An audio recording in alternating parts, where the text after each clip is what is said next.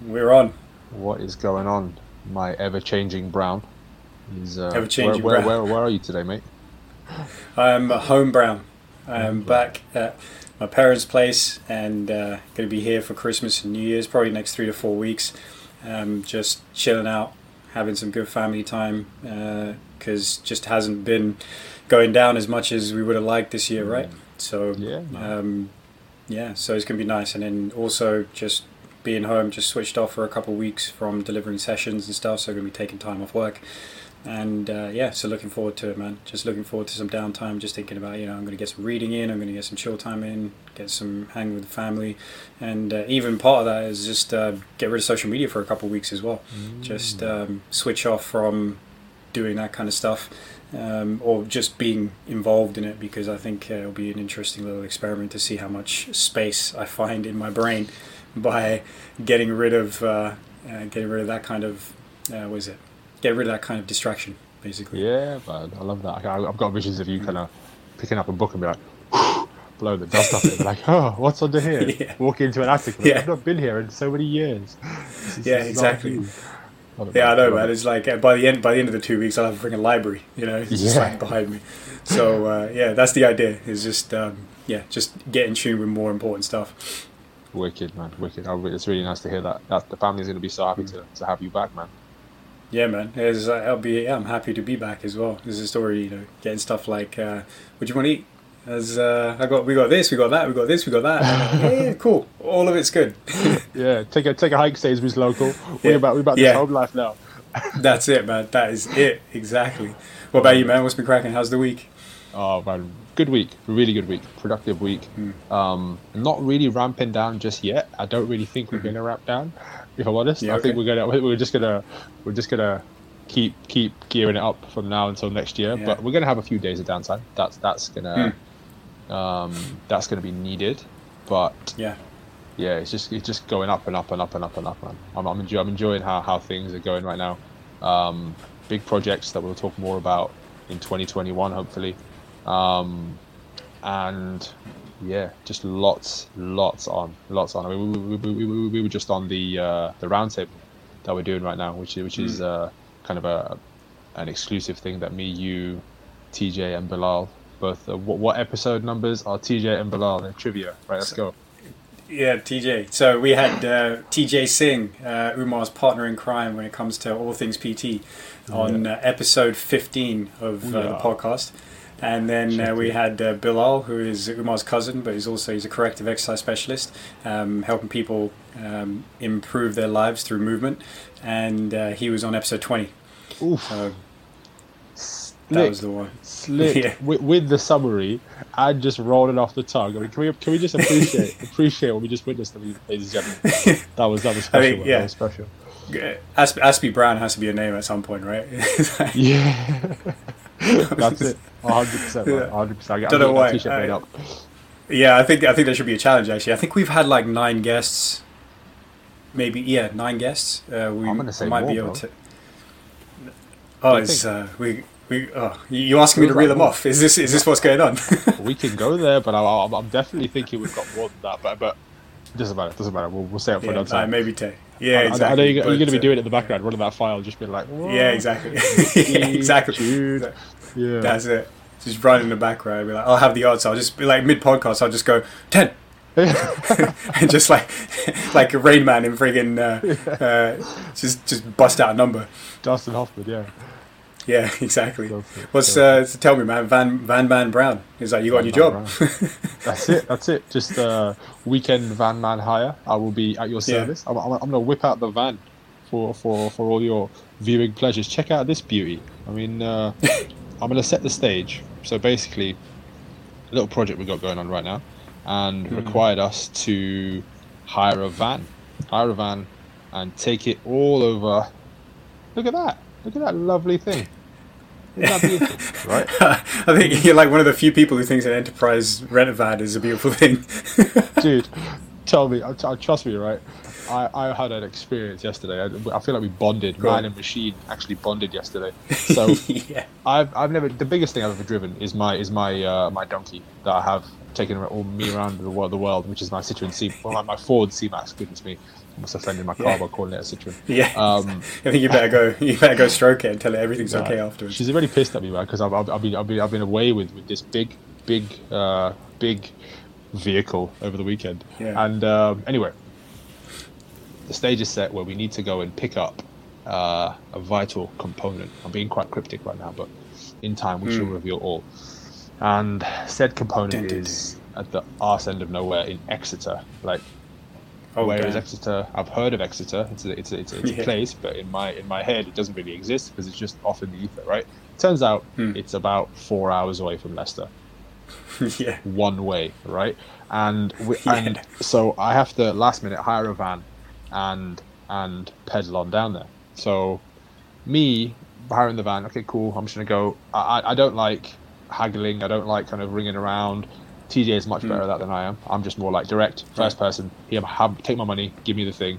I have peace of mind. I have peace of mind. See you later, right? And so anyway, I do that. Enterprise tell me that the van's going to be quite small, so it should be okay for what you need it for, which is just transporting a few small rolls of flooring, right? Anyway, I get there to Enterprise, and they've got this absolute boat, and I'm just like, what do you want me to do with this? This is massive. This is huge, right? I don't want to drive this. And have you ever driven anything that big as well? No, never, not once. Yeah, so you gotta get used to that a little bit, right? Exactly, right. It's just an absolute leviathan of a vehicle, right?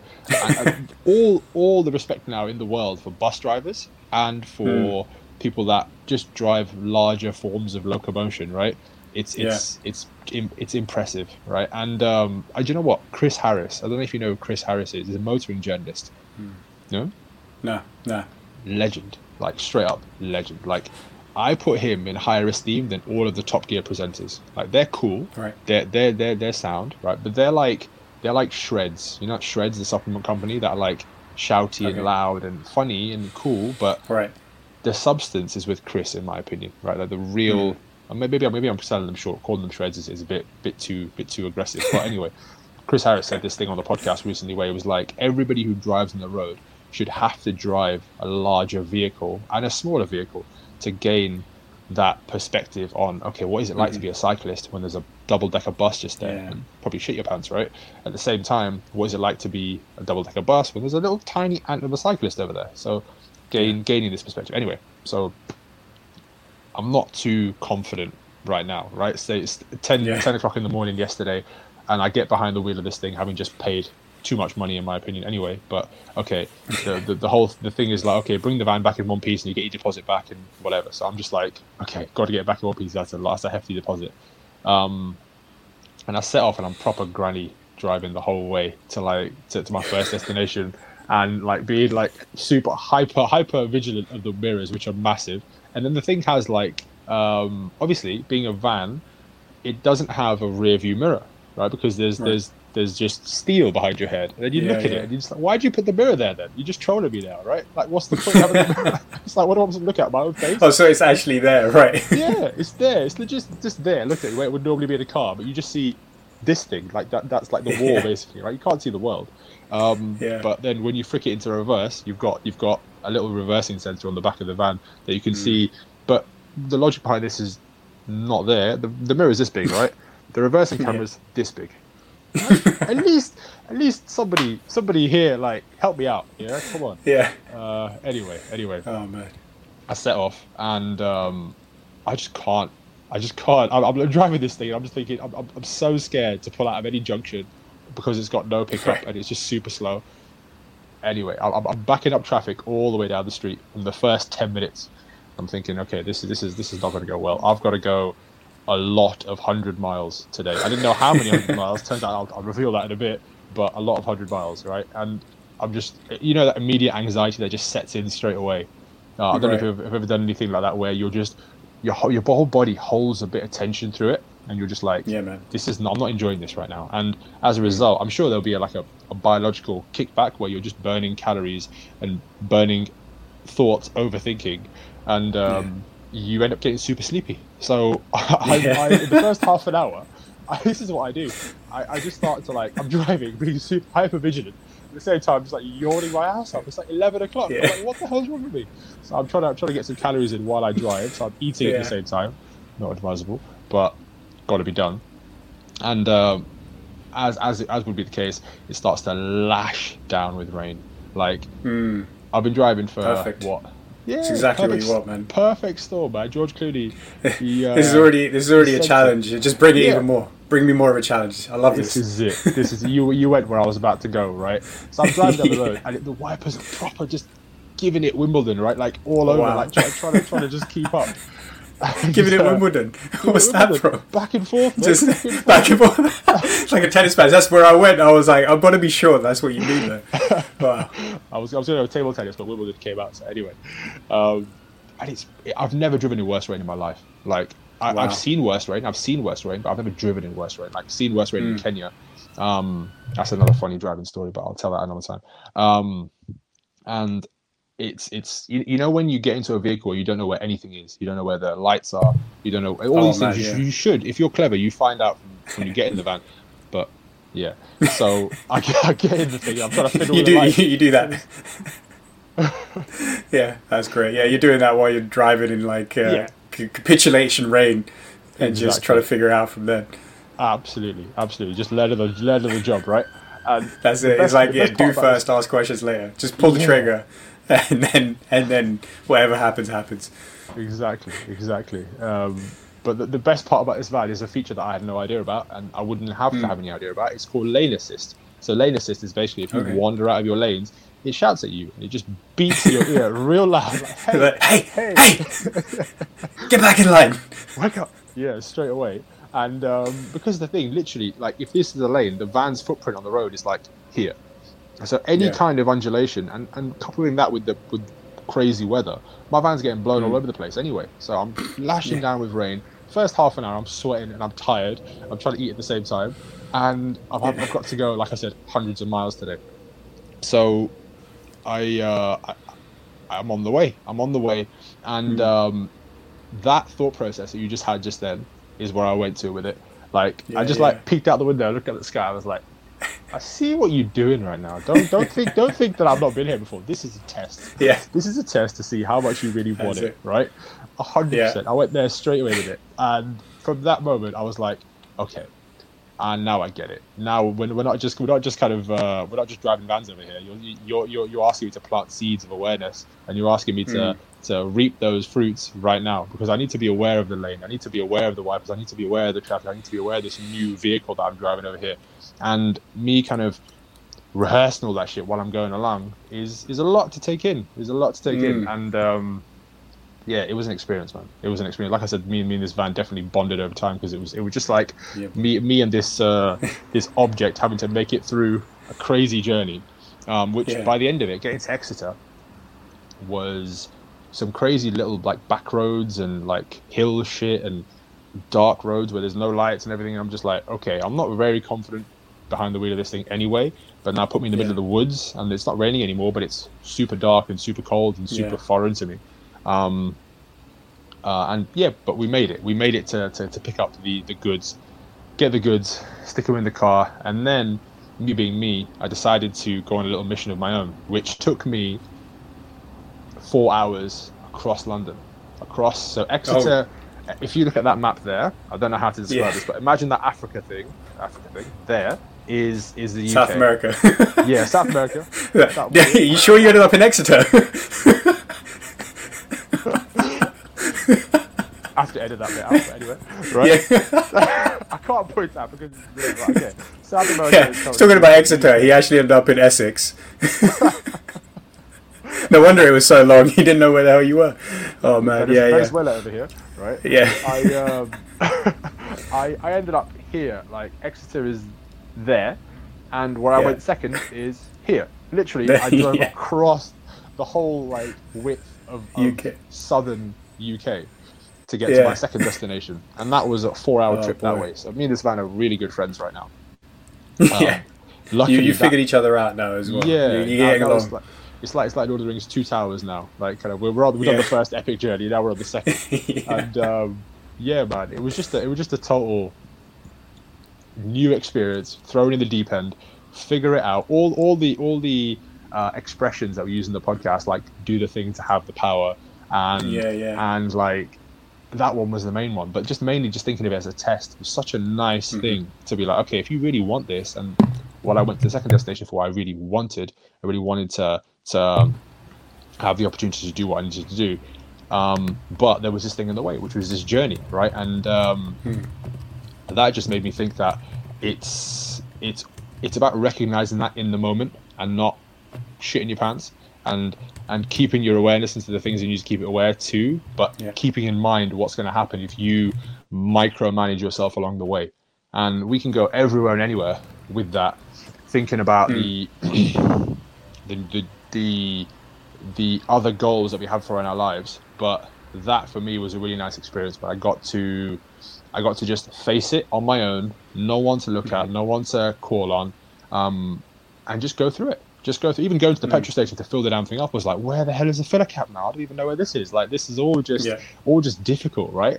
But it was so satisfying, so satisfying at the same time. Nice. So that was my ordeal yesterday, and we made it home in one piece. Delivered her back today. Nothing but good memories, and having a good time, man. Having a good time. It was good. Amazing, man. So it's like is it when it was over, everything was like, okay, yeah, I realized I got everything out of this? Or was it along the journey where you started to settle in and everything was, we're now on an even level? Or was it right at the end where you realized, oh, okay, yeah, this is what I got out of it? I'd say it was midway. So say, break it into 3 journeys, right? So Leicester to Exeter. I'm falling asleep. I'm kind of Rocky Balboa on the ropes. Like, this is Clubber Lag is giving me more than I thought he would, right? And I don't want to play anymore, right? But then I'm looking at it like, we trained for this. Like not just we trained for this, but I started taking it back to, like, if I look at my lineage of people, okay, so we trace it back to Pakistan, to Afghanistan, to India, to these kind of places in the world. These people had to travel. They had to make their way into the new world. Your camera's a bit fuzzy again. I don't know if this is the same thing as last week. Okay. But maybe I don't know. Maybe it'll clear up. Yeah. Hopefully. Yeah. But that's where my mindset went with it. Is that these people had to travel. I'm of those people. I need to make sure that whatever I pass on, I have to pull that with me. You know what I mean? And I started attaching myself to a thing that was bigger than just me. Like, I can be in that moment and start freaking out and start kind of being, I can't do this or whatever. But I think it's about looking at it in this big kind of scope. So yeah, the first little bit was me almost checking it and being like, I don't really like this. It's kind of freaking me out, making me feel a certain way. Get to Exeter and the nerves kind of go. I'm like, okay, I made the first journey. I made the first voyage, and the second one was actually longer than the first one. But I know this now. I know this road. I've walked it before, and we can just kind of open up a little bit, get a bit more confident with it. And then the third journey from like edge of London to back home again. So edge of like super West London to back home again. No, East London, was just smooth. I'm just in my flow. But that initial bit of like, oh wow, this is a test, hey, this is a live test right now. I'm aware that it's a test. I thought that was really liberating, because a lot of the podcast came out, a lot of the things we talk about came out, and I've got to link this back to Jimmy Judo Wallhead, who is our MMA coach in Leicester. We go down to his gym, Hardy Wallhead MMA, wicked gym. And he's a brilliant coach, and he always talks about how you do it in practice, but then it comes out in the real thing. The instilled information, the instilled data will present itself. So I felt like that happened. Where it was like, oh, we've done all these podcast talkings, we've kind of rehearsed it. But what good is that if when the light's on you and the stage is set, that you just crumble? Like, no, it can't happen. Like, we're going to figure this out. Like, some people will listen to this being like, oh, you just drove a van, mate, relax. But at the time, it was a really kind of full-on experience, especially with the environment, especially with kind of what I had to go get done, and it was time sensitive as well. At one point, we're stuck in complete standstill traffic. I'm not going to get there in time. The place is going to close. This is not going to go well. And like, there's all these little things that along the journey are always going to try and play with you, eh? But it's all about doing the things we do, which is keep calm, carry on, but carry on with constant awareness, because it's literally, it takes one moment for someone to cut you up and you to barge into some moment where the road's a bit narrow and you can pull a wheel off the end and end up kind of middle of the field, right? So yeah, man, it was a great experience. Super knackered today, but a really valuable time. Yeah, for sure, man. I think that's a great metaphor for people when they start on a fitness journey. Try and get to that physical potential. I think it's a metaphor for what people are kind of like going through now as well, in the sense that you you're hopping in this thing and you got to pay attention to so many different things that you're not aware of, and when you do that, your brain goes into hyper alert mode. And like you said, you're hyper alert, but you're tired at the same time, because it doesn't seem to make sense, but it makes complete sense, because that's what actually ends up happening. You're consuming so much energy trying to stay alert that it's also quite tiring at the same time, right? So it's I think there's a big metaphor for it where your brain is a predictive machine, right? So what it actually does is it takes information from our environment and fills in the gaps all the time. So it's not like what's interesting is like, if I'm looking at you, for example, it's not that I actually have the real image of who you are. It's more like it's a simulation. It's like it takes the information that it can pick up, that it's paying attention to, and then just processes it in the brain and fills in the gaps. And then so I have my version of what Umar looks like, and there's this general kind of consensus of who you are, because everybody will be able to recognize it's you. But like what I have in my conscious awareness of what what represents you is going to be a little bit different to what somebody else will think. So somebody else might be like, oh yeah, Umar, yeah, he's got this beard, and I was like, oh yeah, Umar, the one with glasses. That's how it comes to your mind in a different kind of way. And so when you're in a scenario where it's completely unpredictable, you don't know how to drive this thing, you don't know whether like the controls are for this thing, there's no rear view mirror, which you're super used to having, or there is, but it's useless, and then you got to rely on different sensors. Then you end up having a situation where it's chucking it down with rain, so you're dealing with the elements as well. Your brain is going, I don't know what to do here, because none of this fits any of the modeling that I've had before. So it is super alert and picking up on a lot of information all at the same time.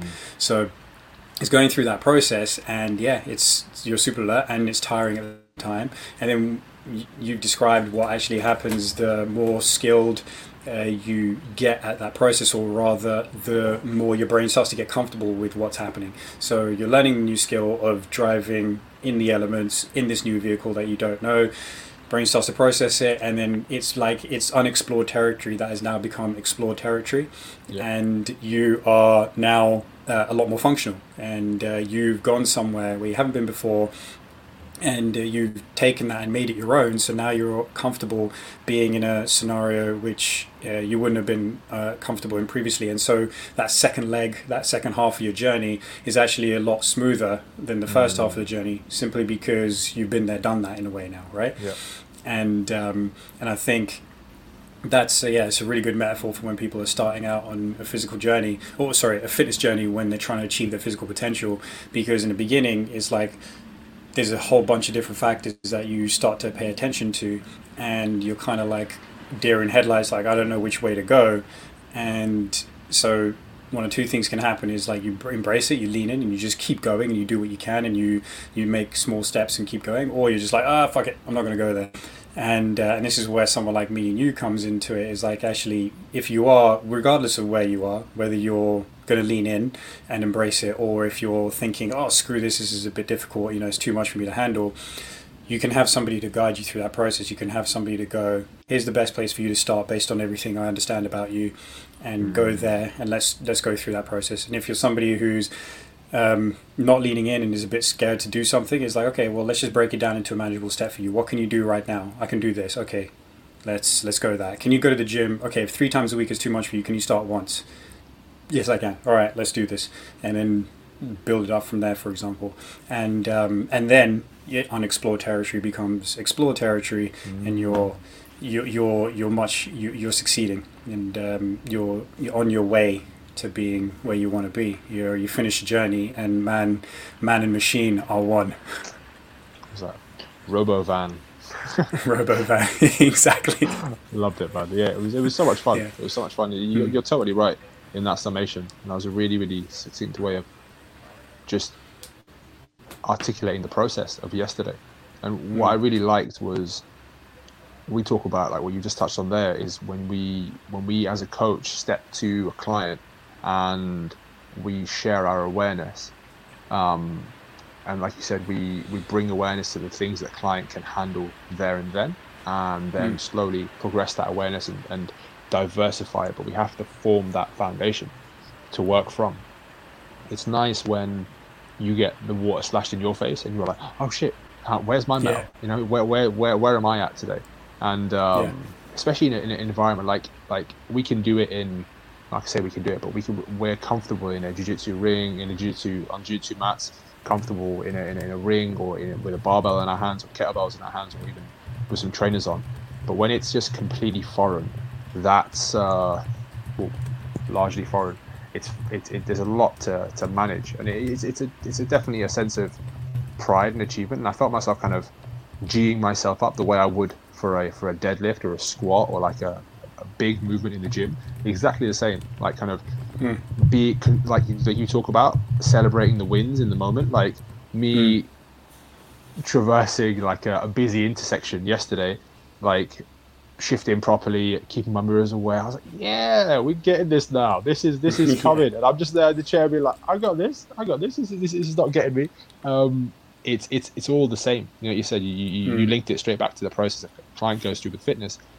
You would do that. We do that for clients. Like we're high-fiving at the end of the set because you couldn't do that before. Like you're human with your consciousness and your body couldn't make that happen. But like you said, Killian Hamilton says it really well, like creating the associative mechanisms to then branch off from where you are now to where you want to be is the building blocks of moving forward, right? And I've done it with the barbell and with clients, but now it's a case of, okay, do that same thing. What's the awareness points here? Same thing, we use the awareness points in the gym. Can you feel your bum on the bench? Can you feel your core being kept? Okay, well, we need those things here. It's just awareness, and like you said, transferring it to different skills definitely gives you a sense of accomplishment there and then in the moment, man. Big time, exactly. It's being able to recognize that as well, because we talked about that a little bit with David, right? A couple episodes back. So David, one of Umar's ex-colleagues, who's a PT, but he's also like from the age of like 7 till 17 or something like that. He just spent all that time just dedicating his life to playing classical guitar. So he's basically an expert at classical guitar, and to the extent where he's competing in competitions with guitar competitions as well. So like, you know, beating other people. He was the best in his age group, I think, at one point as well. So it's like there's somebody who's like highly skilled in one domain. But he was able to take the lessons from becoming highly skilled in that and applying it to another domain, which is physical fitness. You know, it's like two completely different domains, but it's like, okay, here's the principles from here.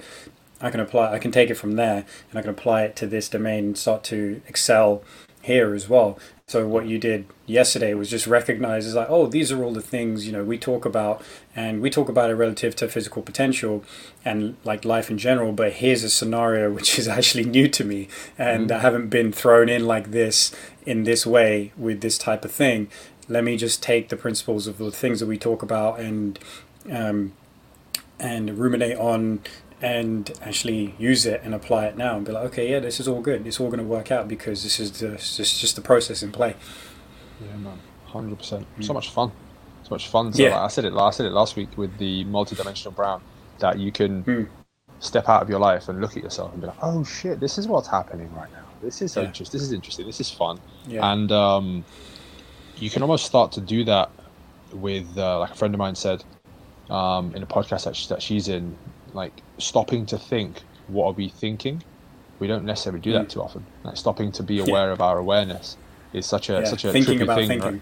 Yeah, thinking about thinking. Like we chat about Inception quite a lot, don't we? Like that's like a consciousness within a consciousness, right? And that it's fun to think that we can split ourselves to just be hyper aware, and then, like we said, you can then create foundations in that state of hyper awareness and then branch from there as well, right? And this is how you end up running 10 different thoughts in your head. And that expression, if you want something done, ask a busy person. Sometimes it rings true, right? Because you're able to orientate this, that, and the other, and like Minority Report your whole life, because you've been there in so many different ways. Yeah, man, it's a really, really fun experience. And then anybody out there who's listening to this right now, I would urge you. What I learned from that yesterday was throw yourself in the deep end and just see where you're at. Maybe don't hire a van and drive 750 miles in one day, but boom. Yeah, I forgot about this. I'm gonna chuck that in too. Yeah, I can't travel this year, so I'll just make up my mileage by taking this van around the UK. We're going on a trip, donkey. Let's go. Yeah, maybe don't do that, but in some way, you gotta check yourself. You gotta check yourself. Otherwise, like, you just don't know. And then recently, I've been listening to a podcast talking about someone's experience at failing at getting into medical school. And that's just that. And what it sparked in me was perseverance of somebody having to go there, get rejected, go there, get rejected again, go there, get rejected again. And I'm going to link that back to what we talked about last week with the gym. And when you're repping and when you're training, there's certain things that break down in your exercises and your technique and your awareness. And it's only through breakdown that we learn, right? It's like that Maxwell Maltz book, Psycho-Cybernetics. The whole premise of the book is that we only learn through our mistakes. So it's like that sets the stage for future successes.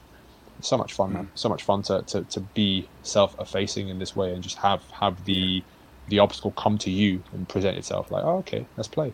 And you figure yourself out, man. Yeah, that's cool, man. There's something you said there is like, if you want something done, ask a busy person. That I'm gonna segue because this is just it just got me thinking, right?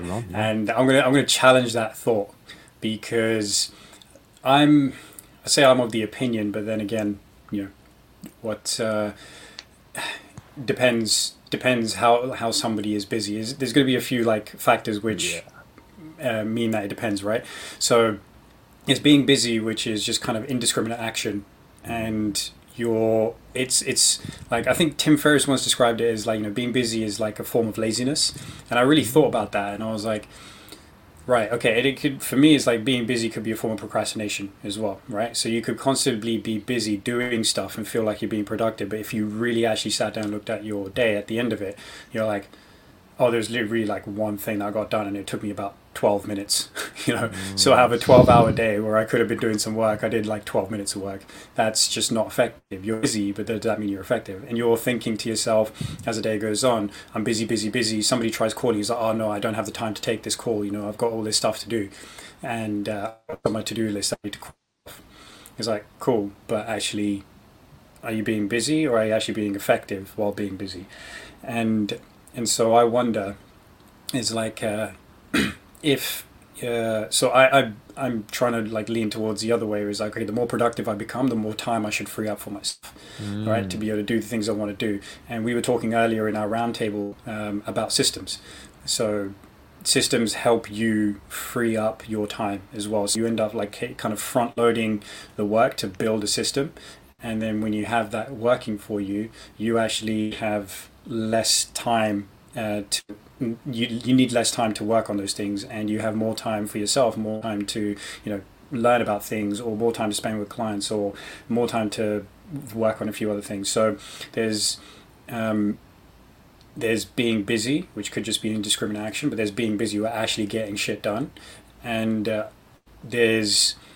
know because I've been there as well. It's like, you think you've been busy, and then you look at your stats on your phone. It's like, you were on the screen for like 7 hours. Like, what? Yeah. How did that happen? There's like, okay, it's fine, there's 7 hours of screen time, but there's, okay, how much of it was actually me reading an article off my phone, which was useful to me. So, using my phone instead of using my computer because it was just a little bit more efficient, that kind of thing. Okay, if I knock it out, then there's me, maybe it's like, whatever, say 2 hours on, say, Instagram or something. It's like, that wasn't useful. It just wasn't useful. So that's just busy and just thinking, okay, I don't have time to speak to this person, but actually I do. I'm just not using my time very well. And so where I'm going with this is like, what do you think to the idea that actually, if you want to get shit done, ask somebody who looks like they're free all the time. you know? So it's like, actually, what are you doing that is making you so productive where, every time I speak to you, you seem pretty relaxed. You seem like you have, you don't look like you're burning out. You don't look like you're distracted because you just feel like you've got something else to do all the time. And you're actually, I look around and I'm like, you're actually successful. You're actually doing things well. Yeah. So what the hell is that? How have you done that? What's the process you've gone through? So just throw that back at you. What do you reckon? I'm totally with you. The way I'm seeing that is, I think personally, so I'm going to use the example of Jordan Shallow, right? So that's somebody that I look at and I think he's done one to now operate in the other.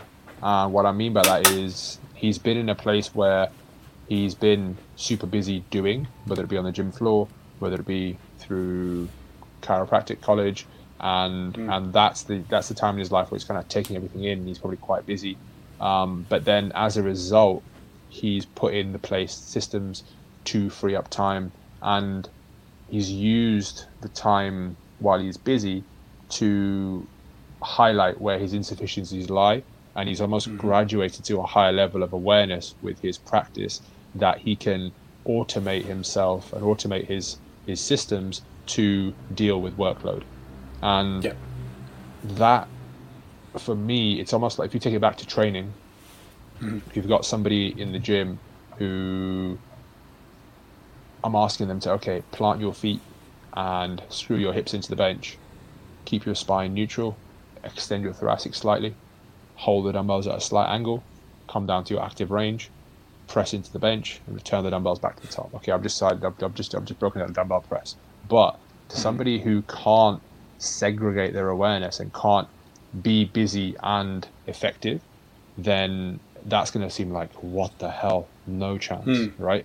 And what we've got to do there in that instance, being like aware coaches, is reduce the workload so that they can automate some systems and then get more and more and more and more. Before you know it, the other things become automatic, like the systems you talked about. That system is designed to do one thing, and it's designed to kind of like send an email out, or it's designed to house information, or like create a booking system or something.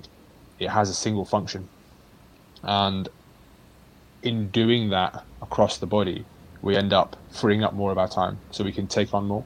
So I think it's more of a kind of a cascade of, you use the systems as you become aware of the systems, but at the start you almost have to go through that period of, okay, what's too much? And the only way you get there is by being kind of busy, and then you end up automating at the end of it. But I totally agree. There's definitely like, for instance, my mum's a great example. Like, this person's always busy, but you described two people. I've been that person you described as well. Like you said, you'd been that person where I've done loads today, but I haven't really done anything today, and that it's a weird feeling. But then you look at my mum and she's like ultra productive, like everything's getting done.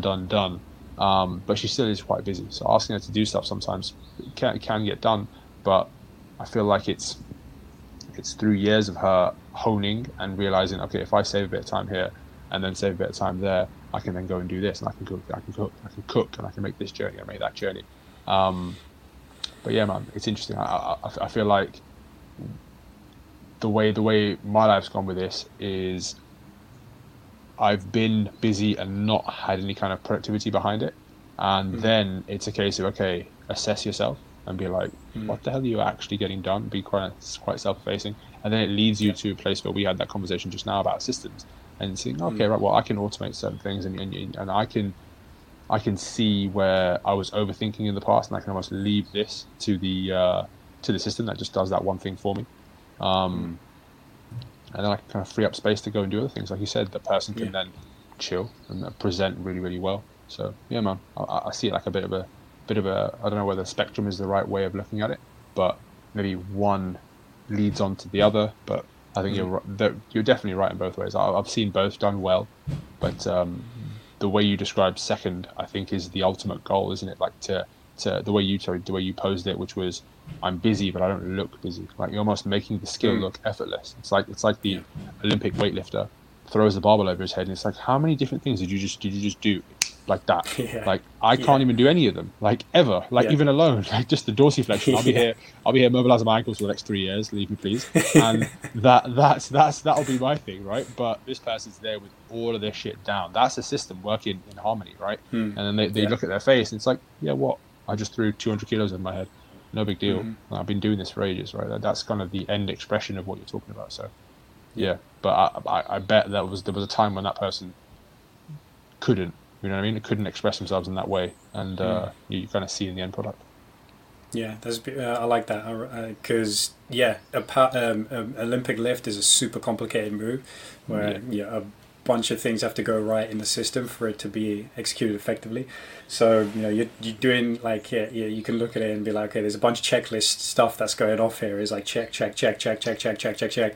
and like you said, man, you break that down, that's going to take a lot of effort and a lot of time to first get right. And so you're going to have to get busy, focusing on like small things, and then eventually that system starts to fire up sequentially in coordination a bit more effortlessly. And then so it's less about, okay, I need to do all these tiny little things, and more about, the system is just doing what I need it to do. And and that's what I was saying, is like, you front load that work. It's like you're busy but you're being effective, that's the difference.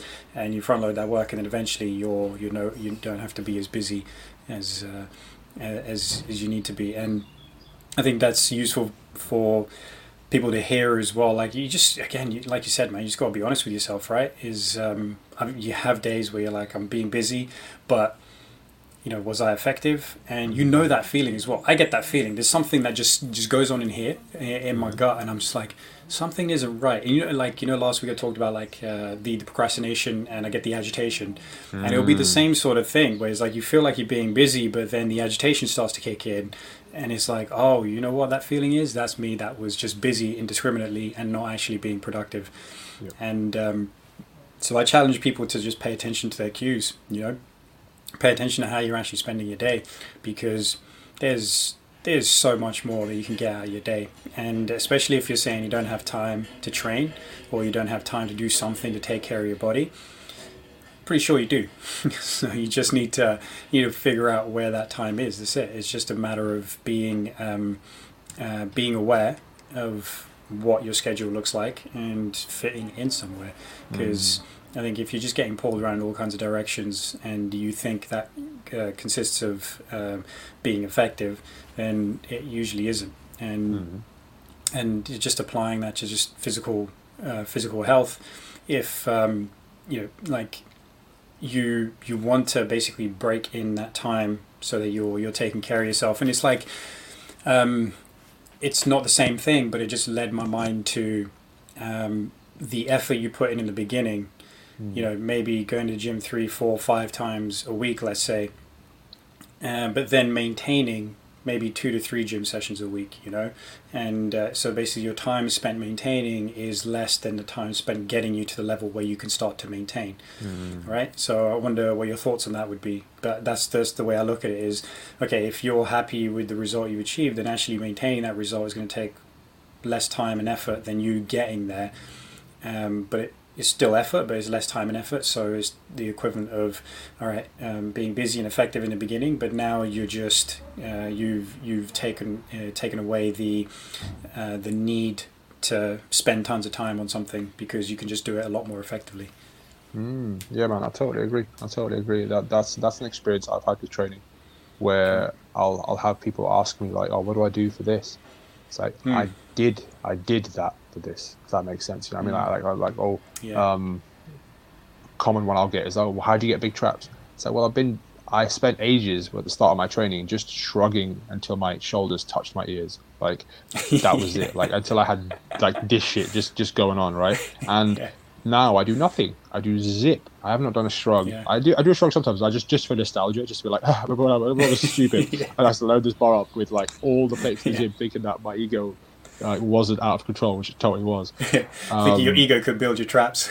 Yeah, bro, it defo did. Like, built by ego, built by watch me not back down now. Yeah. Like, create all the dysfunctional patterns everywhere else. Bro, yeah, create a t-shirt out of that, man. Built by ego. Built by, yeah, that's it, right? I love that. or it just says it. It says it like the Adidas strips just go across the shoulders here. Yours just says built by ego on the strip on there. Make that right now. Go and decide to do trademark. That's ours. That's you, man. That's you. That's you all the way through. I can't even get my shoulders up. Like, I've got too much neck. It's just, it's like anybody seeing this on YouTube is like, just go on YouTube. 45 minutes in, just look at the difference. It's just wild. Like when people say like, who's the guy you do the podcast with? I was like, oh, Umar. He's like, yeah, he's a mountain. It's like look at this. Look at his traps. Is basically what everybody says to me. I'm like, yeah, the dude's fucking jacked because he's worked at it, you know. And then there I am, just like. Coat hanger shoulders, just trying my best to just get my traps to look even halfway like Umar's. But my man, what you see on the surface might not be what we actually want. You know what I mean? The amount of times I've been like, man. Damn these fucking traps, like upward rotating these scapulars to death, just like. It's like you end up making your bed. Now you got to sleep in it, and you got to try and organize a bench press when all you have is this going on. You're just like, come on, where's my shoulder stability? I need to give you some depression at least, right? Exactly. Like, nope, pros and cons, man. Yeah. Pros and cons. Pro is you definitely ain't getting choked out when you're like that. Cons are I can't do anything else in life. It's like somebody put a jacket on me, please, man. That's it. Internal rotation? Nah. Forget about it. Yeah, see you about next life, maybe next life. We'll start this again. Yeah, but that's what people don't. We're so like visual. Like we've been told that mass equals betterment or like it's desirable. But like I get that question at the gym, and like you'll be like a 17-year-old kid. And I'm just like, don't do it though. Just don't do it. I'll tell you how to do it, but please take it. Please just forget this as soon as I feel like I can get that Man in Black thing out and just erase your memory straight away. Like I don't want you to go down this path because I did that. And then if you don't then go and back it up with endless Kelly Starrett videos where you're jamming balls in your traps and try to roll that shit out and try to externally rotate and friggin' floss your shit, then man, it's going to lead to bad places. But exactly. I don't even know how we got here in the podcast, bro. I'm just, how do we get to traps? I don't know, man. I don't know, but it was a fun little detour. Yeah, too. We got to segue again. We've got to segue again to our secondary topic, right? We're gonna. So we had a really nice review this week from another what was it? Co-worker of mine. Shout out to Streatham Ice and Leisure over there in Streatham Hill, Streatham Common. Can't remember. Is it even Streatham Hill? I can't remember if it was even those things. Anyway, next to the big Tesco. Sorry, not Asda, Tesco. Really nice gym where I met a guy called Johannes Williams, who messaged me this week, and he's told me this in the past, but this was the first time that he told me that he listened to the podcast most weeks, and for him, we haven't spoken in ages, but for him, it's been like we talk every week. What are you about? You talk to me on the podcast. And I was like, oh, okay. Well, I haven't heard him in a long time, but for him, it's like, I see you all the time. Don't worry about it. So he gave some really nice feedback about how the podcast is helping him with the way we would love to help people with this podcast. Like, we know our intention is to just we've had our awarenesses all over the place, right? And then we end up focusing them in, and they become effective for us. And like you said earlier, we become more effective at traversing our lives, right? And this is the thing that he feels he's gained in the podcast. So it's really nice. He's super funny about it and super congratulatory about it. So a little shout out to Johannes first. And while we were talking, we ended up getting onto the subject of breathing mechanics and talking a little bit about how to understand breathing mechanics, because it's something that's really starting to poke into the industry, and I feel like it's quite an interesting thing to think about. But as is the way with the fitness industry, it's all over the place, right? There's people talking about like Shallows takes the piss out of yoga people talking about like namaste, just like Yeah. breathing, kind of like just breathe, man. Like the softer approach to things, and then you got people like Chris Duffin, like breathing in and having intra-abdominal pressure and using it to move obscene amounts of weight off the floor, right? So there's opposite ends of the spectrum. One is trying to get parasympathetic as hell. The other person is trying to tear the earth off its foundations. So where do we kind of enter this space, and how should we understand things? I've been there where I've been super lost with this stuff, but I think a lot of the foundation of my understanding, I've got to link it back to Nick Daniel, and what his intervention was for me with breathing. So when we first started working together, he did on me a breathing assessment, and he asked me to turn to the side of the screen. So I looked that way, take a big breath of air in, and I just want to see what's going on. So I was like, okay, cool. Did it, didn't think nothing of it. Was like, okay, I thought Nick just wants to take a before and after picture, and wants to have me kind of inhale, exhale, cool. But little did I know, he was checking out that I was breathing from my chest. I was breathing quite like what Shallows calls apically expanding, which is using my strap muscles, my neck muscles to lift my ribcage anteriorly and kind of project, like try kind of like pull the air in this way. So I was kind of going. Yeah, so you want to see that on YouTube. But for anybody listening, is what. Oh yeah, good show. What Umar's doing is expanding his chest forwards. Yeah. And back again. So that's what he means by anteriorly too. There we go. Thank you, Jude, for the assist on that. Teamwork makes the dream work, bro. Teamwork makes Hell yeah. Always got your back, bro. Always got your back. Lovely man. Right. So let's start breaking that down a little bit. If I'm standing here, and what I understood afterwards was that if I'm breathing out to the front, and everybody who's not on Spotify, who's on Spotify right now, go and check the video out, because this will make much more sense. What we have is expansion at the front side of the body, and we have compression at the back side of the body, because for me to go this way, something over here has to kind of follow and assist on one side, right? Like one muscle contracts, the other muscle relaxes, right? That's the way you kind of got to look at it. And what that was doing for me was it was putting my rib cage, and let's think of it like this. Let's look at the layers of like anatomy we have around our breathing. We have these two big lungs, and they inflate and deflate. And we have a rib cage which sits around them. We have muscles that sits around the rib cage, like intercostals and your obliques, which pad onto the top of that, and then your abs, and then you have your lat muscles and your pecs, which kind of sit on top of that. And based upon how we breathe and how our muscles sit on top of our rib cage, can actually start changing the shape of that rib cage, right? So we can start altering our foundations based upon what happens, right? Think of it like the earth and its tectonic plates. Like stuff starts bubbling and under the surface, and all of a sudden shit starts rising up and creating mountains, and starts like just changing the way things sit, right?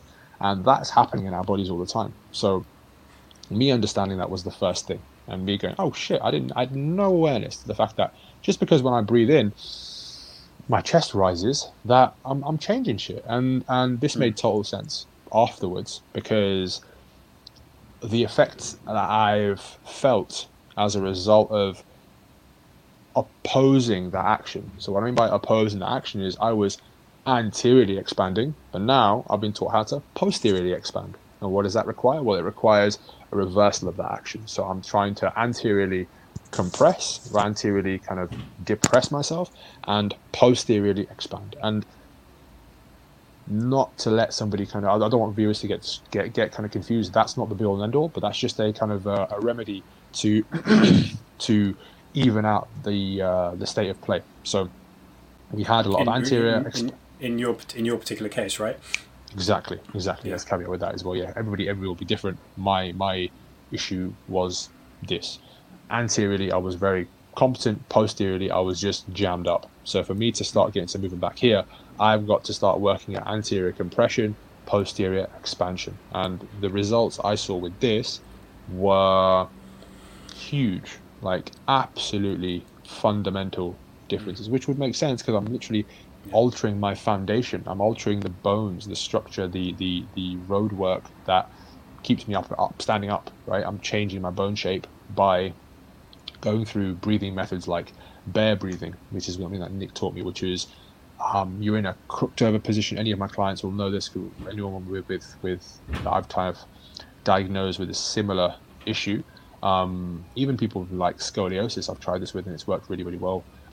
Is that when we have this disparity between expansion on one side, compression on the other side, we've got to try and reverse that round. So we end up getting in a position which compresses the front and exposes the back to more expansion, to more stretch, and we end up breathing into that now exposed position. And the results I saw from this were that my rib cage now expands posteriorly. So when I breathe, it's bizarre, but this stuff moves, the front stuff moves, but the back stuff moves as well. I was like, oh shit, I've got mobility here now. I've actually got the whole back side of my body, like my lower ribs, and the lower ribs will move first because they're light and they're not attached to anything. So if we think about, if you try this exercise, and we'll probably, I don't know how we can get this to you, but yeah, we'll figure that out another time.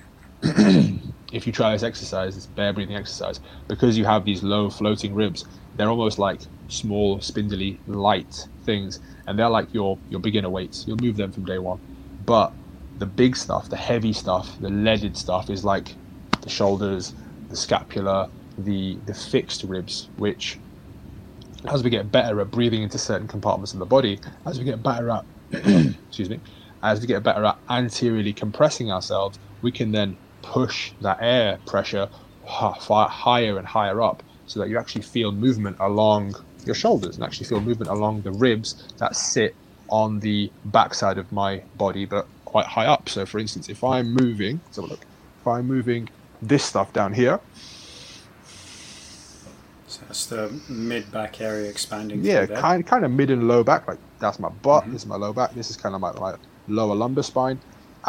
This is kind of the easy stuff to move.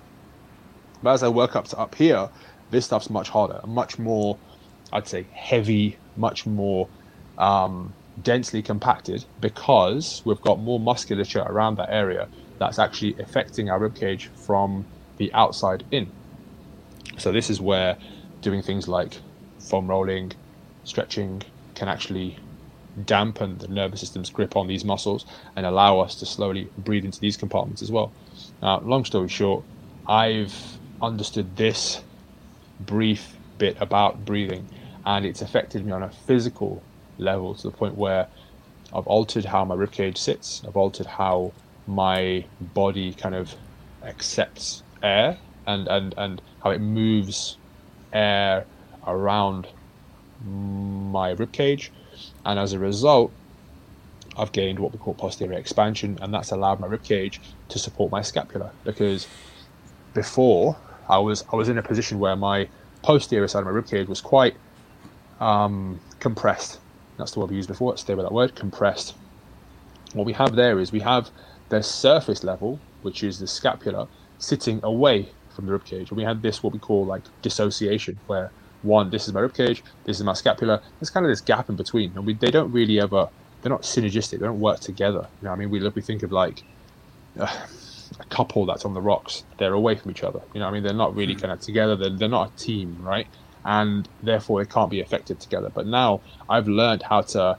This guy over here has learned that, oh shit, I wasn't actually doing my bit. So I've stepped to the party now, and all of a sudden, the scapula and the ribcage are moving together, and they have the ability to work from each other, with each other, to provide stability to the next thing, which is the whole shoulder structure. And now the shoulder's more stable. And then we can look at the muscles that attach to the shoulder, being the large trap muscles, the large latissimus muscles, the pecs, the triceps, the biceps, all that stuff.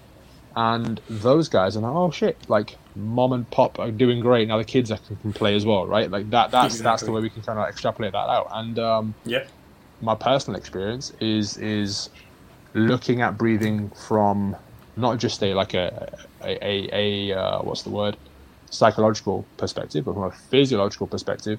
I've had these changes occur in me, which have allowed me to access ranges of motion, allowed me to access different exercises, and understand the role that breathing can play in my training, which was largely weight related, move that load and keep moving that load, but didn't really take it back to this level, which is breathing, which is quite bizarre, because if we stop breathing, you ain't gonna live, you ain't gonna have anything else to play at, you know what I mean? So let's address that stuff first. And good results.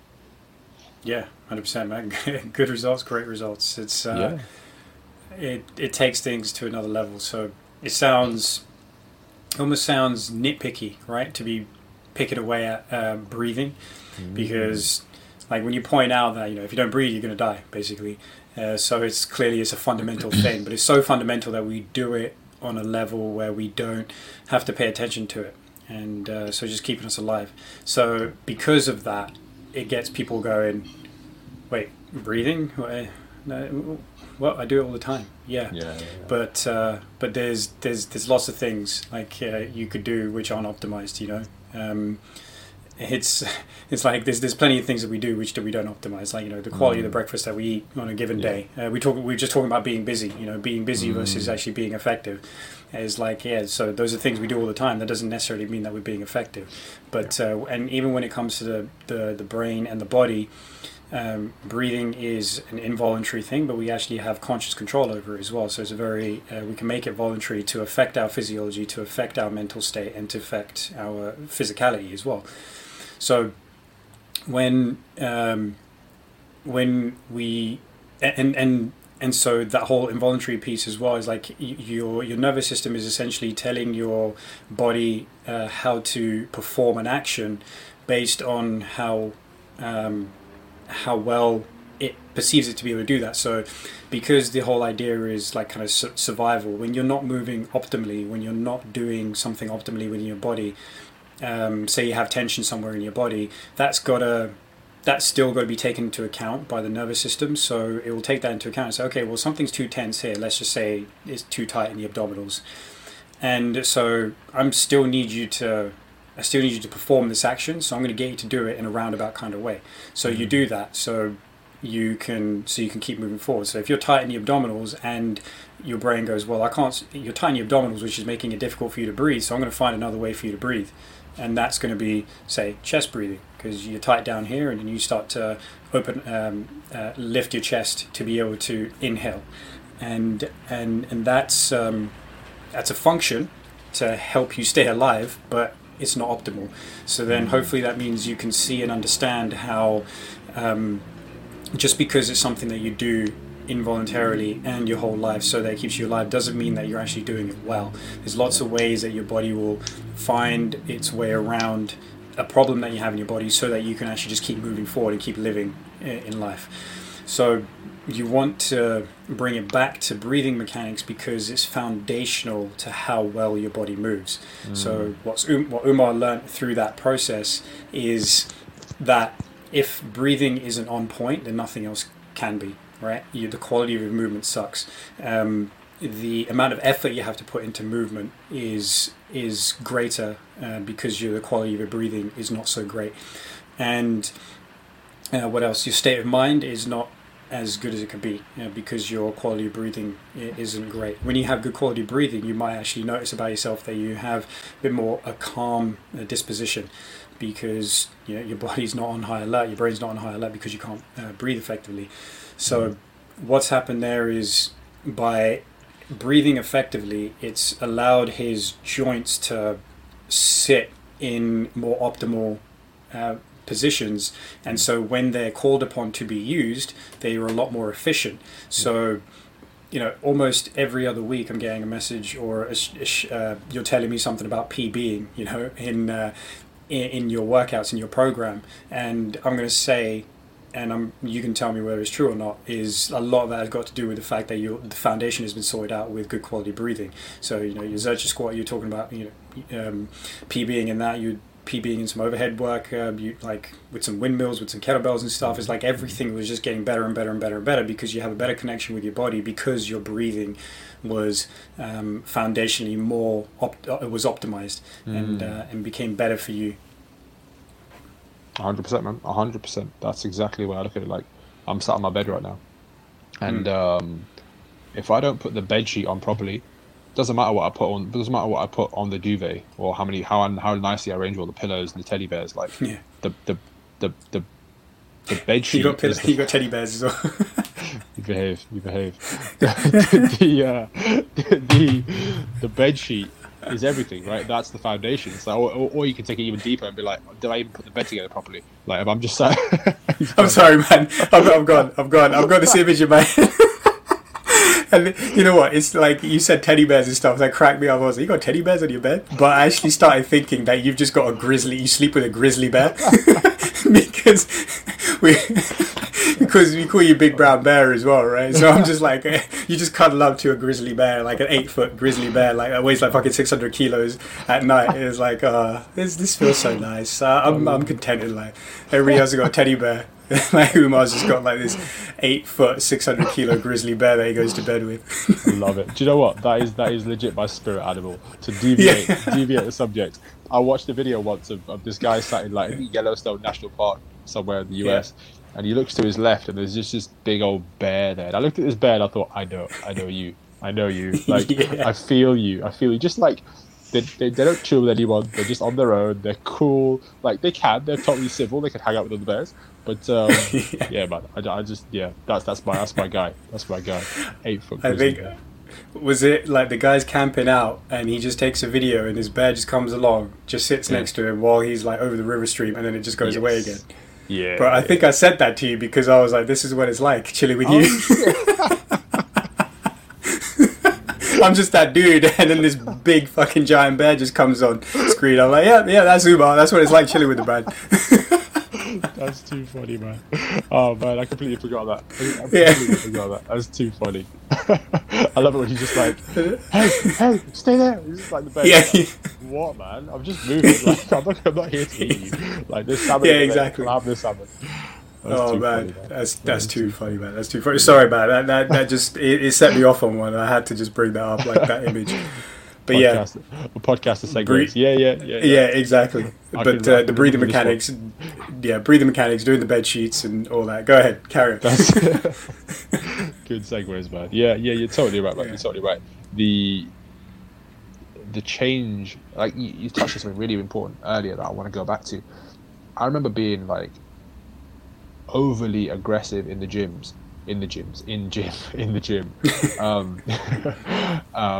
because I had insufficiencies elsewhere, and like you can play that card, but it's just a wear on the system. It's a wear on the body, and like it's nice to have the ability to just think, fuck it, like I'm gonna send it all the way, and if I don't care what happens, like, but it gets old. Like it doesn't get old, but it makes you old because you're just like, I've got to go there again. Like my body's just not there for me, so I have to call on this like it's almost like self-destructing mechanism. I don't know if you watch Dragon Ball Z, but like Vegeta has that one move where he's just like, fuck it, I'm pulling the pin, right? Like everyone's going, right? Well, I'm gonna go, but we're all coming with me, right?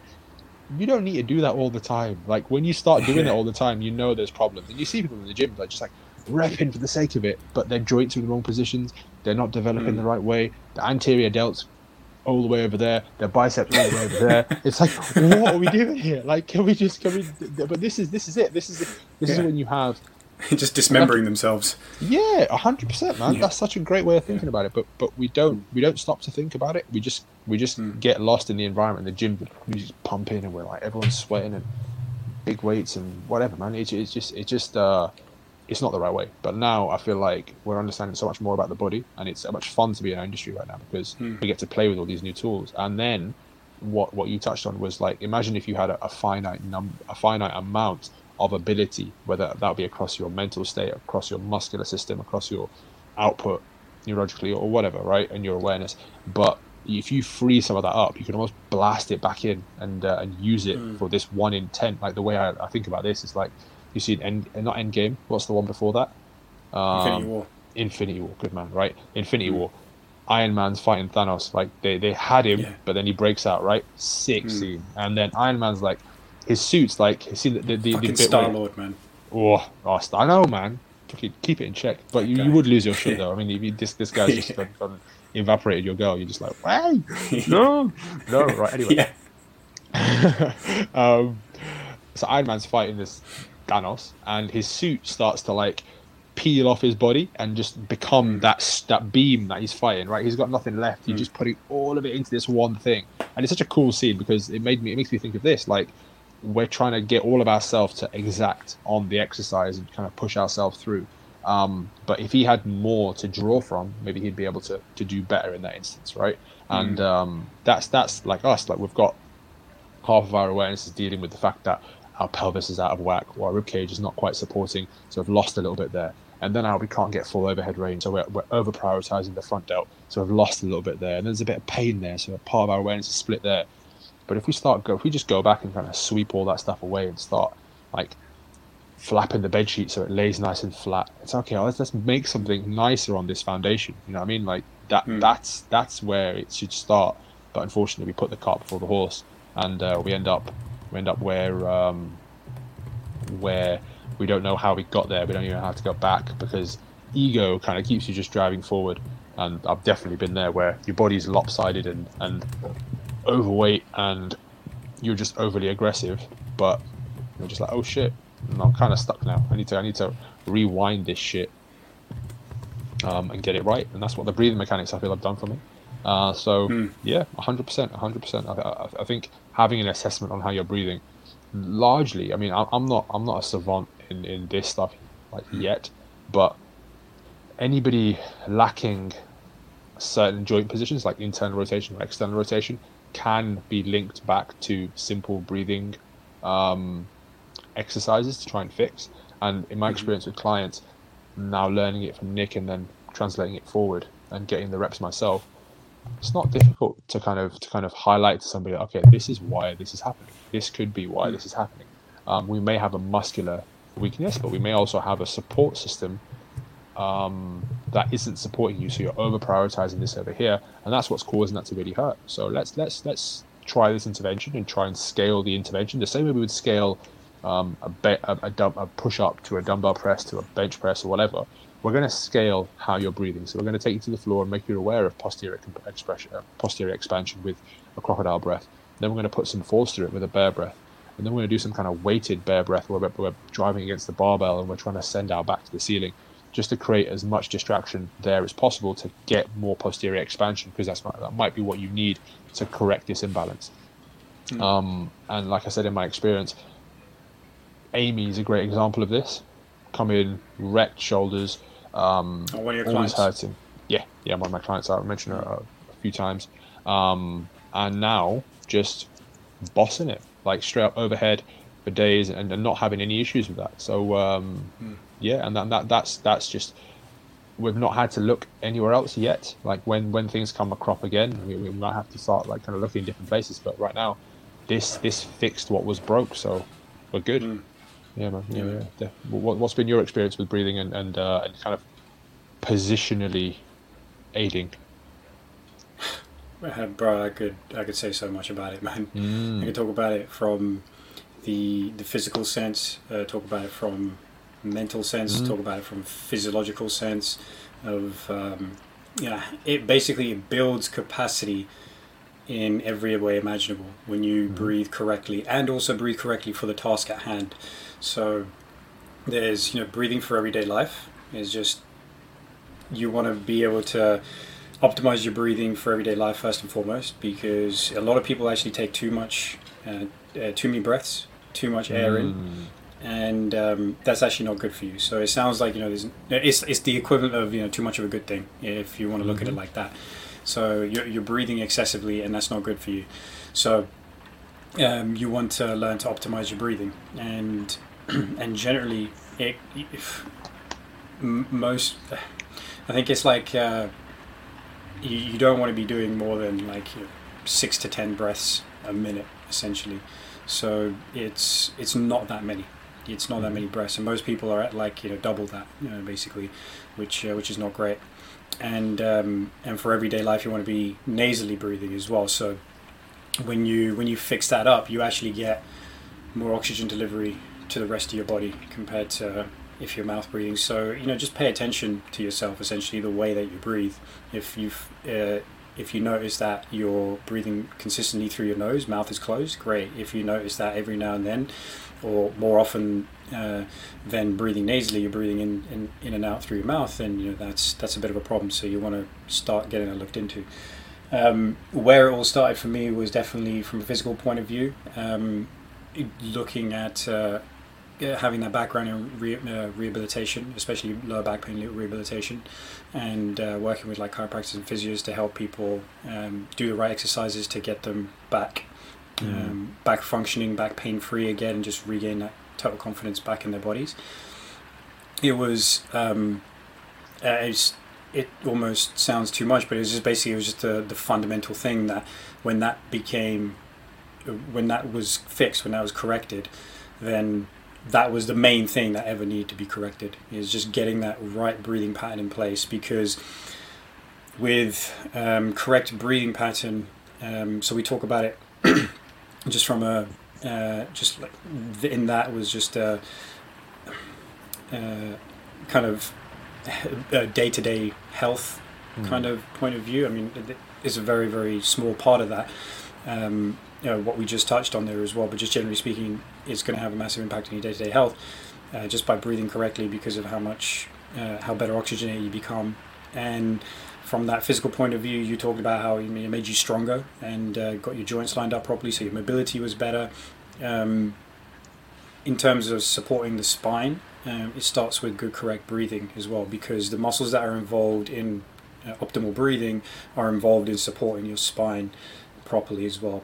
So it's not just that it's just the rib cage that's just moving to help you breathe. All the muscles, like the muscles that sit underneath the rib cage. So anybody watching this, I'm drawing a line from my ribs.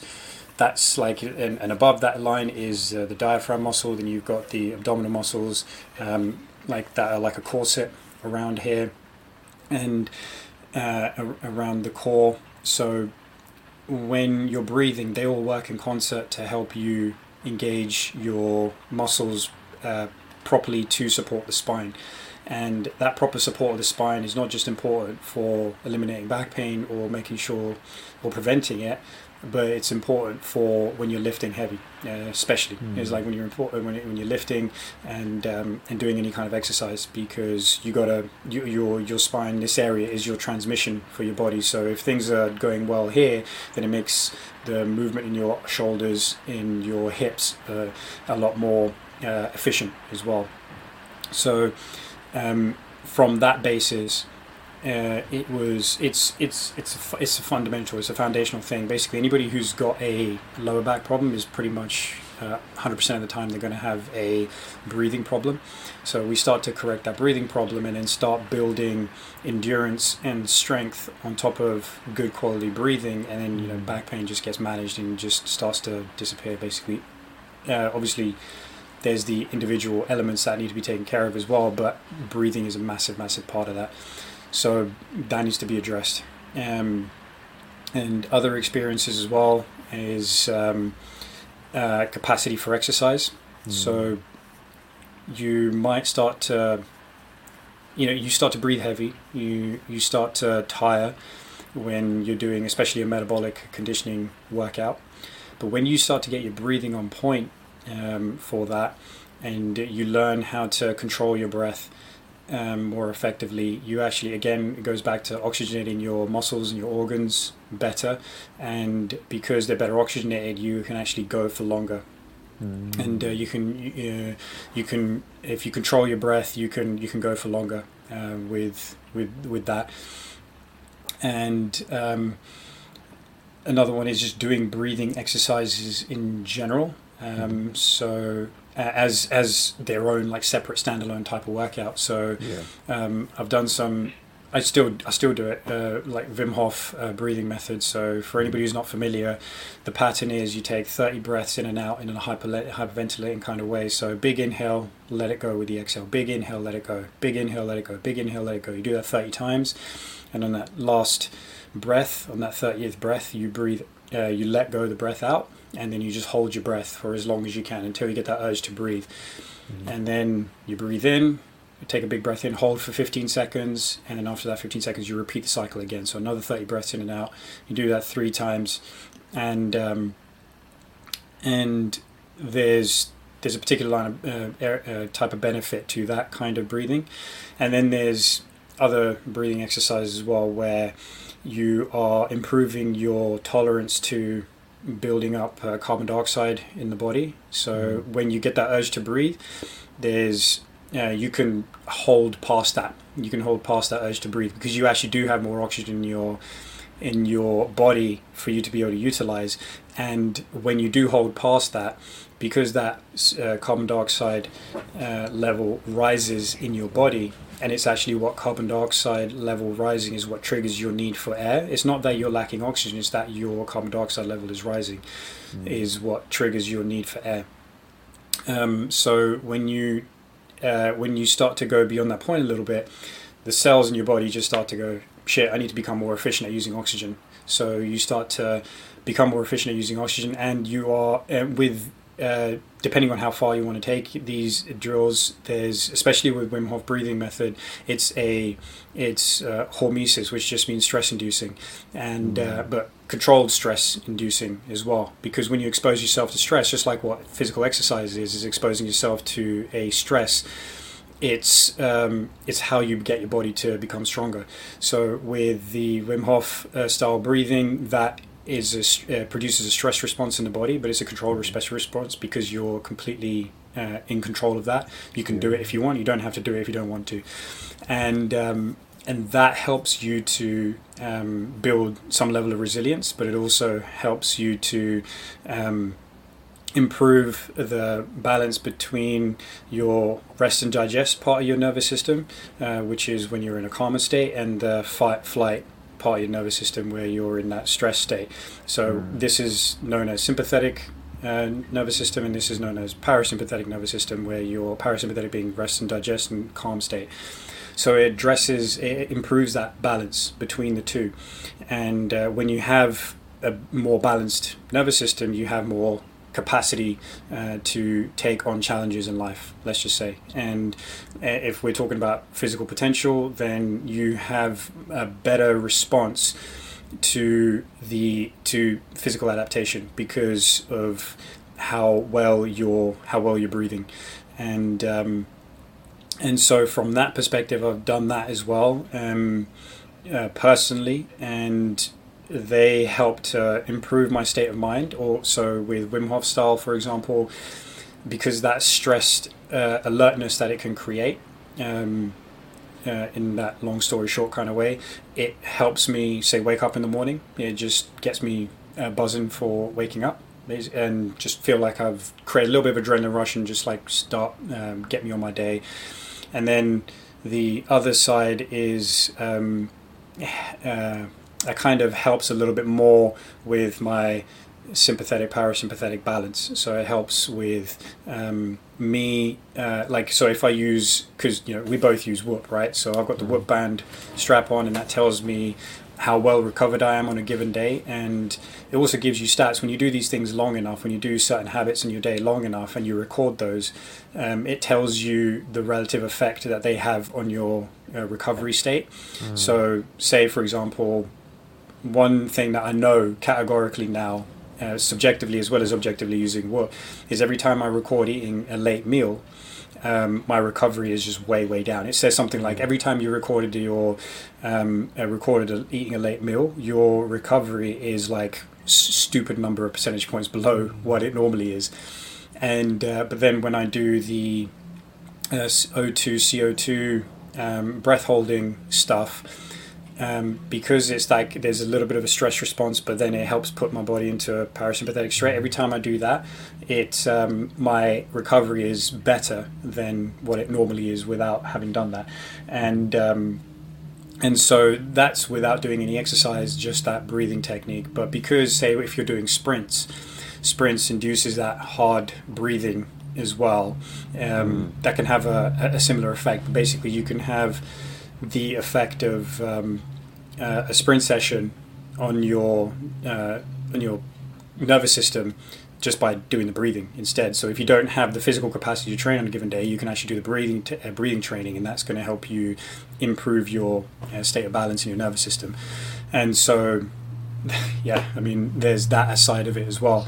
So that's always, and that's that's super powerful stuff, because at the end of the day, it's that balance in our nervous system which allows us to feel like we can take on the world, or feel like we need to stay in bed. It's stay in bed and like can't handle what it throws at us today. Our resilience and our buoyancy is dependent on how well we breathe for the given task at hand, as well as for day-to-day life. So me having experimented with a bunch of them, and also for the longest time prescribing people exercises based around good quality breathing to help them with their aches and pains and niggles and stuff, it's just foundational. It's just, this is what we build our movement on, is good quality breathing. Smashed it out of the park, bro.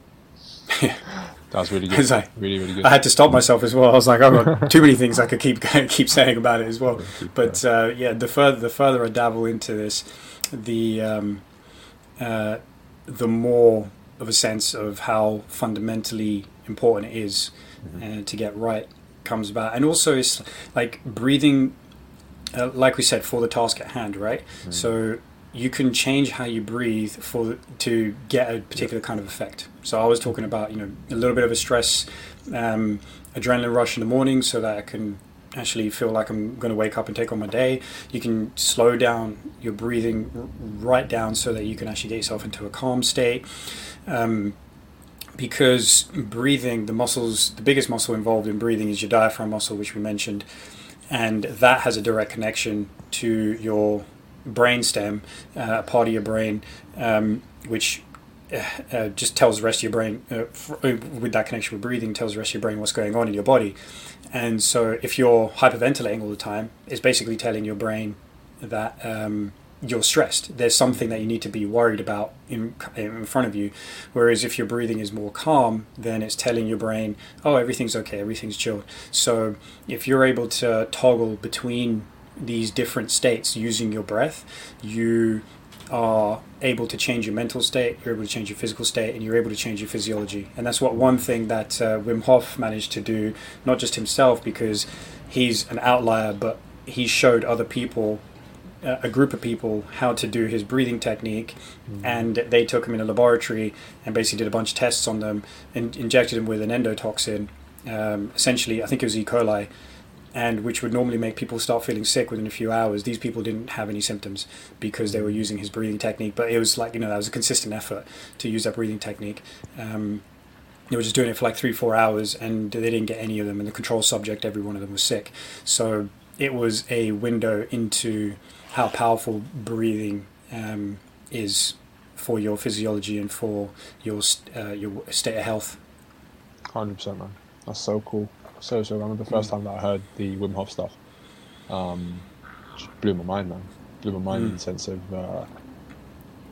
we always look outward and we forget this. It's almost like a non-existent world, so we don't really look at it because it's within, right? It's within, and it's beneath the surface. It's deeper than just biceps, but it's the real strength. It's the real power to kind of ownership of yourself. Starts at cognition, right? Like we always think, we said earlier, like, what am I thinking about thinking, and then layering on top of that, thinking about the next thing that I need to be aware of, and at a certain point it will get to breathing, and that's the way we can almost orientate the human to be like, let me just rewrite this book because you started with biceps. Like, no, let's move that down the pecking order a bit, like Maslow's hierarchy of needs. Let's look at surviving right first, and then we can evolve forward, and put the importance where it actually needs to be. This is why it's so much fun now, because it's like, oh shit, like it's fun to be in the industry now, because I remember when it was Charles Poliquin, and it was external rotation, and it was dumbbells on knees doing this shit. Like this is legit, right? This is totally legit. But no one was ever talking about posterior expansion and an environment in which this shit needs to be addressed. And we look at the ribcage position, and we look at all this, and all we're doing again is we're applying breathing and like ventilation to mechanics, but then applying breathing and ventilation to, like, I don't know what you would call it, psychosomatics, or like neurology or psychology, probably better best way to put it, is a whole other branch of this stuff, and it just gets us closer to that deep root of thinking, right? So like taking it more spiritual, whatever.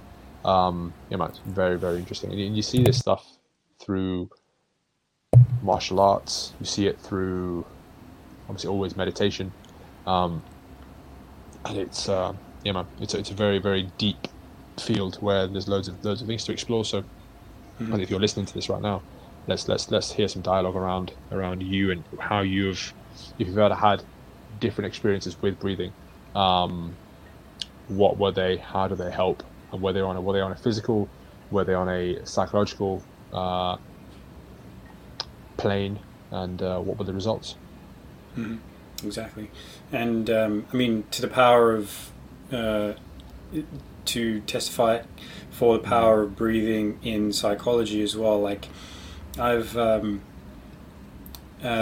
participated in some breathing groups where they're called like transformational breath, and it's just essentially you're just doing a 90-minute session where you're breathing in and out through your mouth, so you're hyperventilating, right? And there's holotropic breathing, which has been known to create like crazy states of minds for people as well. Like, it can be quite therapeutic, but then there's also, if you've got some like kind of like, it's like how you use these things is actually dependent on where you're coming at it from. So if you're actually somebody who is hyperventilating all the time anyway, then if you're going, like, it's probably not a good idea for you to go to one of these sessions until you actually normalize your breathing first and optimize that.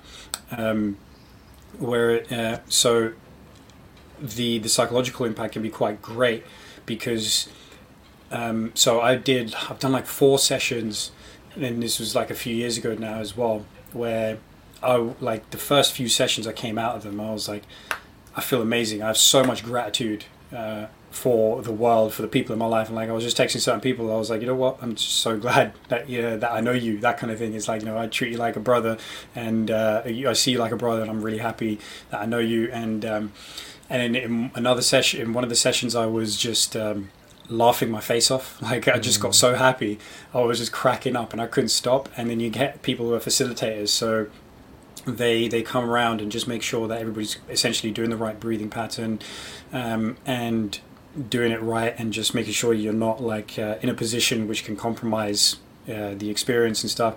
And then this woman who was just like, she was there, she came by, and I could hear her laughing, and while she was like supporting me through whatever I was doing, and she was cracking up because I was cracking up. So and then when the whole thing finished, and I was just like, I just feel great. And then she was telling me, it was just such a joy to be around you at that moment, because you were laughing so much, and you could just tell that it was just like genuine happiness. It just made me super happy as well.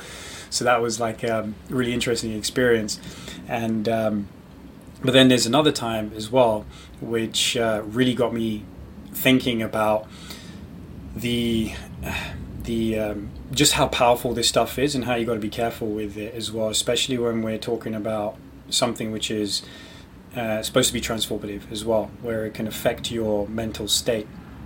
And I've heard other people, like I've heard examples of other people as well, where they go off on one, they feel like they're having like a trip, like they've just taken like psychedelics or ayahuasca or something, and they're having this intense experience. And physiologically, partly why it's happening is because when you hyperventilate like that for so long, you are your brain basically thinks you're dying.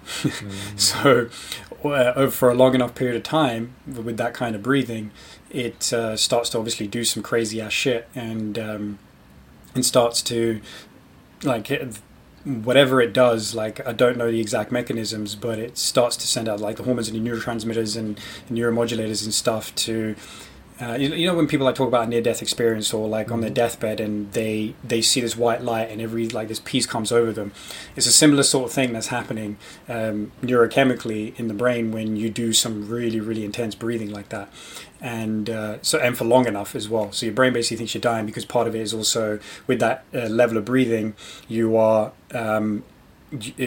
you're expunging so much air that it thinks that it's not going to get enough oxygen, or it isn't getting enough oxygen because you are expunging so much oxygen with that level of breath, and so it's just like things just start to shut down. That's where, if you've ever experienced it before, from like breathing like that, you can get a bit tingly because you start to vasoconstrict and you start to try and save all that blood for your vital organs. So that's basically one of the things that's going on. And so from a psychosomatic point of view, from a psychological point of view, people can have some pretty trippy experiences doing some intense breath work. And then on this occasion, the experience that I had was, it's like, especially looking back on it, it was pretty fucking astounding in that I started, because I had a good experience doing them, and on this occasion when I went into it, it's like, just, you kind of set your intention is like, I just want to learn, I just want to accept whatever comes my way from this experience. And I was doing it, and I was getting doing the breathing, and like midway through it, I just started feeling like the world was closing in on me, and I started feeling quite panicked, and it was not a pleasant experience. I felt like I don't know if you remember from like watching Superman, the movies or something, when they're putting baby Clark or baby Superman into the spaceship to send him off to Earth, and there's an image where he's being put in as a baby and you're seeing it from his point of view, and then they're closing the capsule. I felt like that. I felt like I was having a capsule closed on me, and I felt like I was just in this dark space, and it was like quite claustrophobic. I was just feeling fucked up basically. And then when the experience was over, they say, okay, we've got 10 minutes left, we're going to guide you out of it now. But my body just didn't want to leave that space. It was just, my mind didn't even want to leave that space, because it was like I was going through a tunnel, and I was halfway through going through, and I was at a point where I was like, I really need to see this through, because if I don't, I'm going to be a bit of a mess. But because there's a time constraint on the whole thing, and it just basically started wrapping up the whole session, and I wasn't ready for the session to be wrapped up. And when everybody comes round, I'm still like trying to process what's just happened, and I leave the experience. I finish, and I kind of come round, and I feel like imagine my personality was a mirror, and you took a hammer and you smashed the mirror. I felt like I was just broken into a million different pieces, and I felt completely fragmented, and I was just a bit all over the shop. And the plan was, because I did it with 3 other people that I know, or 4 other people that I know, and the plan was to go get lunch afterwards as well, because it's like an early thing, go for lunch, we talk about our experiences, and just head off. And everything inside me was saying, don't do this, don't go, like, you're not ready for it, you're not up for it, you're feeling fucked up, don't bother. But I went anyway, and then I just kind of like sat at the table with them, and I was just in a total haze. I just was not present, and me, level-headed Brown, right? I can always bring myself around to a given situation. I just wasn't there, and they were like, "You're right." I was like, "No, actually, I'm not. I'm really not okay." And I just felt like I had my personality just shattered into a million different pieces, and I felt like I was broken, and I didn't know what to do with it. It was a bit of a panicky kind of feeling. And so I sat with them, they did their lunch. I didn't even eat because I didn't even feel hungry. I came home, and it was just, basically, I just kind of sat with it. I just let it resolve itself. And I was like it was like a Saturday, so I went to work on the Monday, and I was essentially the same. And it took me a couple of weeks of like, just let time go by. And then that's when I started kind of feeling whole again, if you want to put it that way. Yeah, so it was just this, it was an intense experience, which kind of made me. Yeah, it was like I just felt like I had been broken, and it took me a couple of weeks to put myself back together again, and Humpty Dumpty style, right?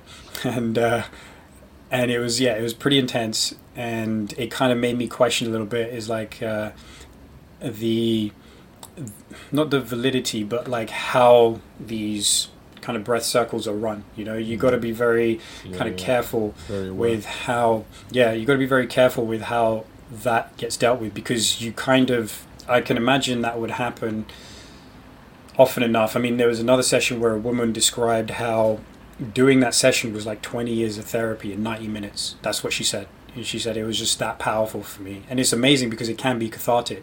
And I had the catharsis as well from other sessions.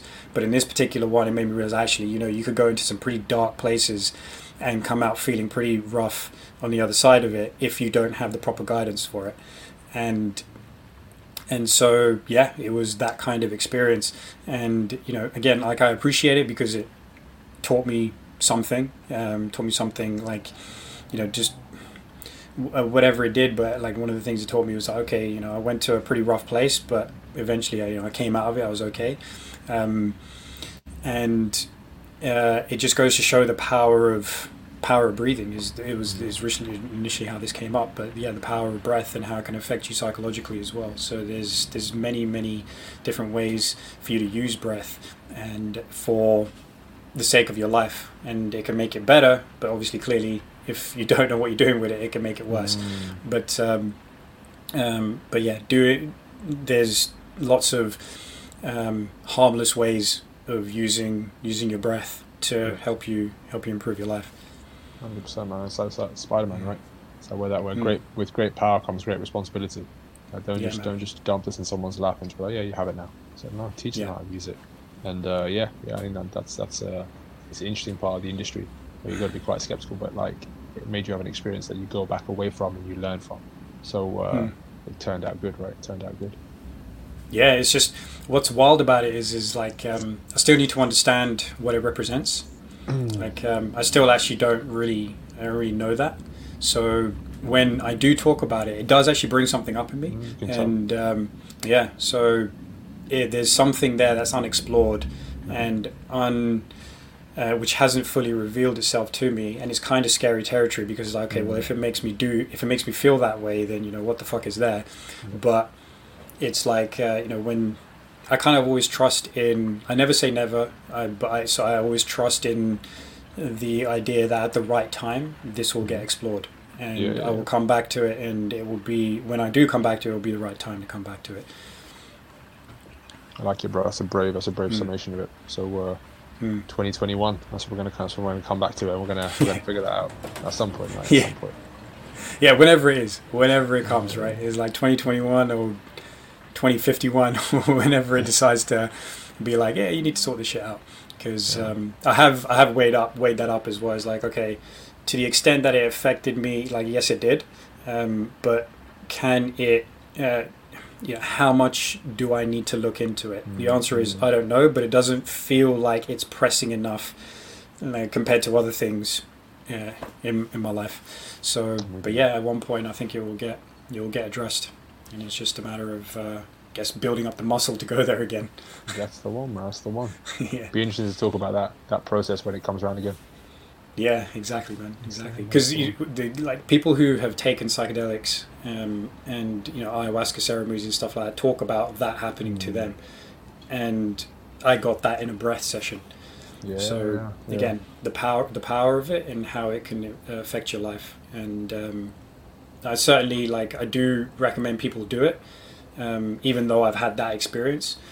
That doesn't invalidate it. That means there's something there to be explored. So if you're going to do something like that, you got to be doing it with people who know what they're doing for sure, and you got to be doing it with people who, worst case scenario happens, they know how to guide you out of that. Too right, man. Too right. Interesting stuff, man. Interesting stuff. That topic on breathing went really deep. So people, if you're listening, get in touch with your own thoughts on that, and where we can take it, where we can take our understanding of breathing. I think I think I'll have to call it there, G, for today. I'm getting shouts from my mum being like, "We gotta go, we gotta go." And I'm like, okay, cool, let's run out. That's cool. I appreciate the time, man. It was really, really cool chat. Yeah, that was cool, man. I'm glad you brought up the things you brought up as well. That was some powerful stuff. And then to everybody listening, watching, give us a thumbs up, subscribe to the show. If you're enjoying it as well, hit that 5-star rating and review on Apple iTunes and podcasts, and also tell us what you think as well. Get in touch with us. Find us on Instagram at Evolve Achieve Thrive, and give us your thoughts. The things you agree with, what you don't agree with, what your insights were, what you resonated with, and we'd love to open up that dialogue as well, because it's always cool to get different perspectives. And another thing is, we are taking a week off next week. We've got a sabbatical from the podcast, so we're going to have 2 weeks between this episode and the next one. Give us some time off for Christmas, a bit of recharge, and hit the ground running come 2021. And so we wish everybody listening and watching a very Merry Christmas and a Happy New Year. Merry Christmas, everybody. All right, see you soon.